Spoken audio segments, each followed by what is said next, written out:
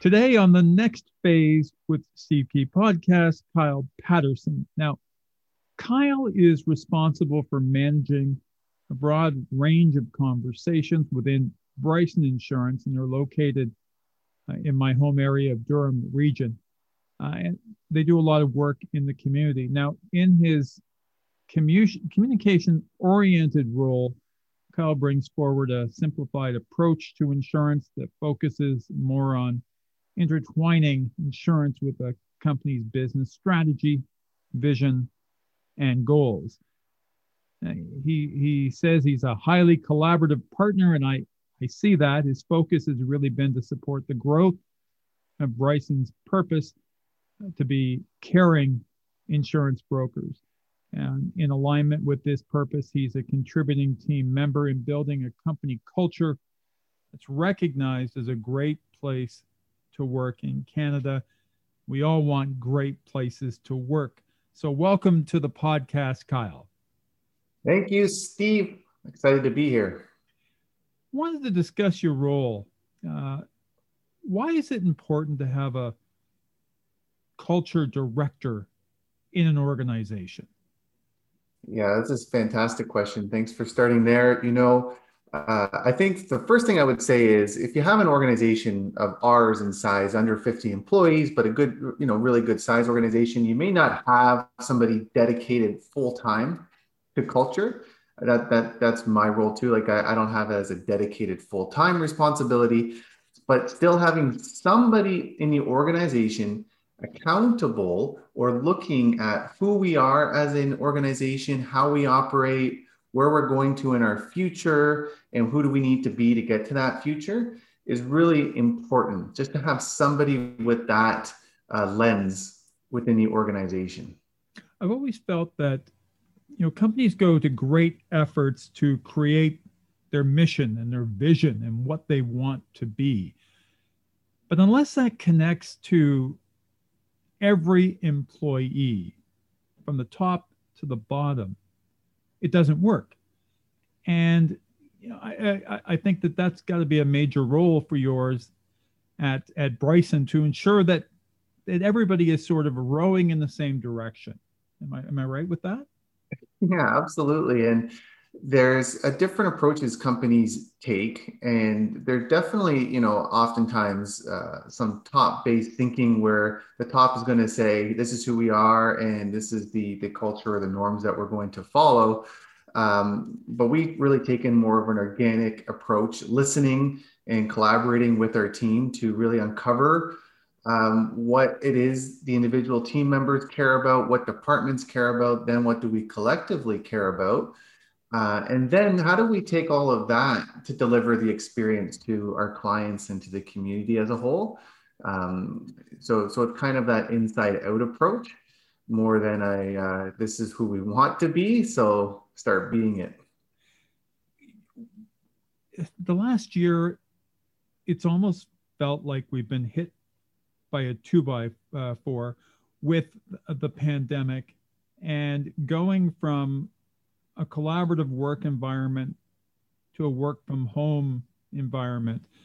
How has Bryson coped during this period? Yeah, everybody has had a different experience through that. As an organization, we were really fortunate, I think, and in terms of our adaptability and flexibility, we were able to deploy certain technologies pretty quick that allowed us to continue to communicate and connect as a team. And then whether it was through our social committee or just through, intentional action, we put a lot of different activities, virtual activities on the calendar with each other. We were actually going through a big change at the same time with our background broker management system. And so that was wild too, in terms of, training everybody onto a new system, merging all the data, and really making sure that was seamless on top.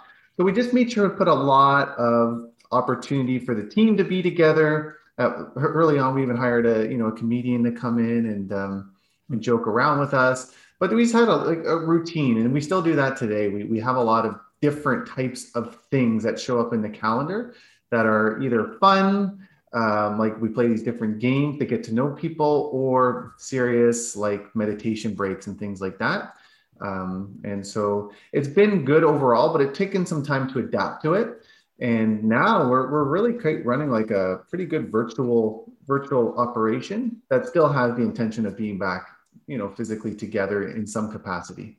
Do you think that that's going to change, as companies start to have employees back into their offices after 18 months of being in a home office environment?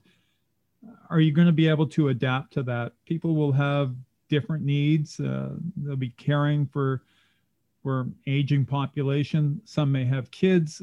I mean, are you going to take steps to try to be a more flexible workforce? Yeah, absolutely. It's funny on both sides, isn't it? Like we're creatures of habit. And, in general, a lot of people are resistant to change, just things that are new. So we went through one phase where everybody was now working from home and went through resistance to the change of now not getting to be together, not getting up, do your morning routine, like not having any of that.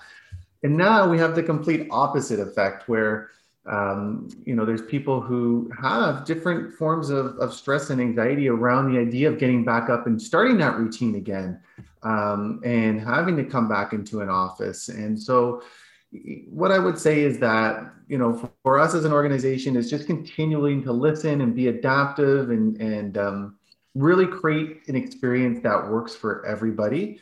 At the end of the day, we all know what we have to do to sort of win our day and win our days, serving our clients and ensuring our clients have great service and ensuring that our team is working well together.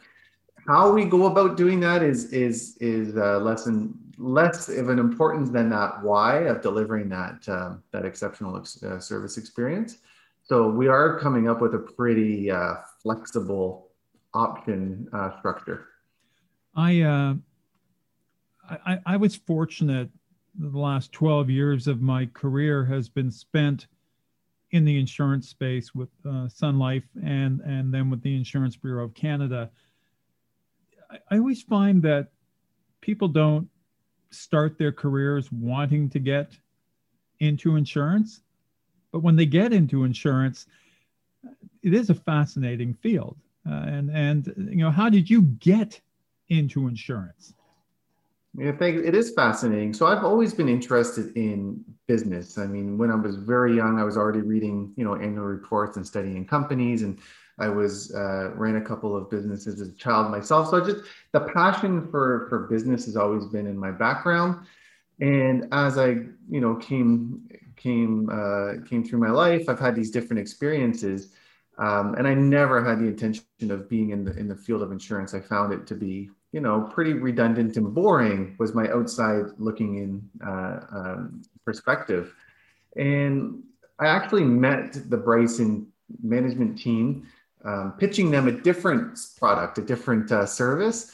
And when I met them, the air of energy, how they showed up, they actually brought, the management team to that meeting versus just one person to sign off on something. And they all wanted to know how to participate and be engaged. So it was just a much different experience, and I kept having conversations from there. And now being in insurance, what I find fascinating is that it does serve my desire. I get to work with different commercial clients, business clients, and we really do get involved in company strategy, why they created a company, what challenges they're having, where do they want to go. And then we kind of partner with them to help find those solutions and help be an advisor with them in their future, not just, selling a product, which is what I thought before getting into this world, it was kind of all about. It's amazing that I always called insurance almost a begrudged purchase, because you would, you get your invoice and you go, oh, I'll have to do this again. But in all reality, when you need insurance, it's important to understand what you have and then be able to work with, in the case here, a broker to be able to help you through that process. Yeah, absolutely. It's funny because I know so many different things in our life have become, clicked to complete, and that desire for efficiency and smoothness with technology is there. But what that leads to sometimes is people purchasing things that they don't really know what they're buying. There's so many subsections in an insurance policy to understand what it is that you're actually purchasing. And most people find out if they purchase the right thing after they have a claim. And so sometimes our process is a bit lower because we like to really understand what the risk profile is and what coverage is required. And we like to also share and explain why that might be a proper insurance coverage. So yeah, what I find is that when we do get a chance to work with clients that cliche of people get to sleep, people sleep a little better. I actually do find that clients who, when they work with us, do get a bit more peace of mind, or looking at it the other way, they get to focus more on their business, knowing that we got their back. So yeah, it's one of those things that can be just a transactional thing, but we don't really take that approach. I'm going to pivot here slightly to the idea of not only the work you do inside of Bryson, but outside. And I find that you seem to embrace the idea of networking a great deal. You've been active with the Whitby Chamber. You're even on our Brooklyn Downtown Development Steering Committee. Why is it important for you to engage with these networks locally and build your own network? Yeah, that's a fun. That could be a long answer. I think in short, there's a couple of things. When I was young, coming out of university, I really didn't know anybody in the community. So one of the things was to pair giving back and being part of the fabric of the community with getting to know people. And I found, the best way to do that was choose a community or club that were doing the kind of work that I could get behind, so I could meet the people who cared about things in that same way. So I joined the Optimist Club in Brooklyn at that time. And I was on the advice of a counselor, Sue Pitchforth, who was our North Ward counselor during that time. And since then, I just kind of continued to grow out in that way in the community, continue doing good work, but meeting good people while doing good work. Because it kind of was in a way self-filling the other side, which is what everybody's kind of seeking. We're seeking purposeful work, because work can feel like it's kind of on a hamster wheel a bit sometimes. And so, how could you actually add purpose and create your own purpose versus waiting for purpose to be given to you? I found that through networking as well, and just building those long-standing relationships. But for me, it was never about sort of, I'm just seeking business or seeking a referral partner. It was really more about building authentic connections with people that could last that kind of test of time and have more like extended family than it is kind of just another person in the business community. I speak often with young people, mostly in communications, some who are new to the country, some who are new and trying to find their first job. Do you have any advice for young people starting and trying to build their networks? How should they approach that? Sure. So, I mean, my approach was unique and individual to me. And I think that that's in part the answer, is find out what it is that interests you, where you would like to allocate your time, and then go into the community and seek out what's there. Now, when I say go into the community and seek out what's there, yes, you could search online and find out what community groups are there. I remember doing searches back in that time, and I even think of the pages. Anyways, it was a funny time how they put community groups online.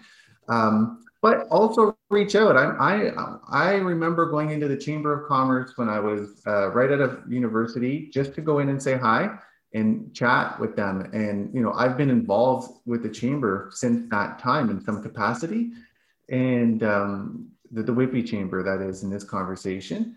And so they helped guide me. They took time out of their day to say, oh, you can go look at this, you can go look at that. They may have actually been the ones to connect me with the North Ward counselor in Brooklyn. And so that would be my recommendation from a business case, is to actually just go and have a conversation with the Chamber of Commerce. They're heavily involved in the community and they can point you in the right directions. And then they also have committees that you might just find yourself ready to jump into and serve on right away. Because a lot of the chamber activities are also community activities too.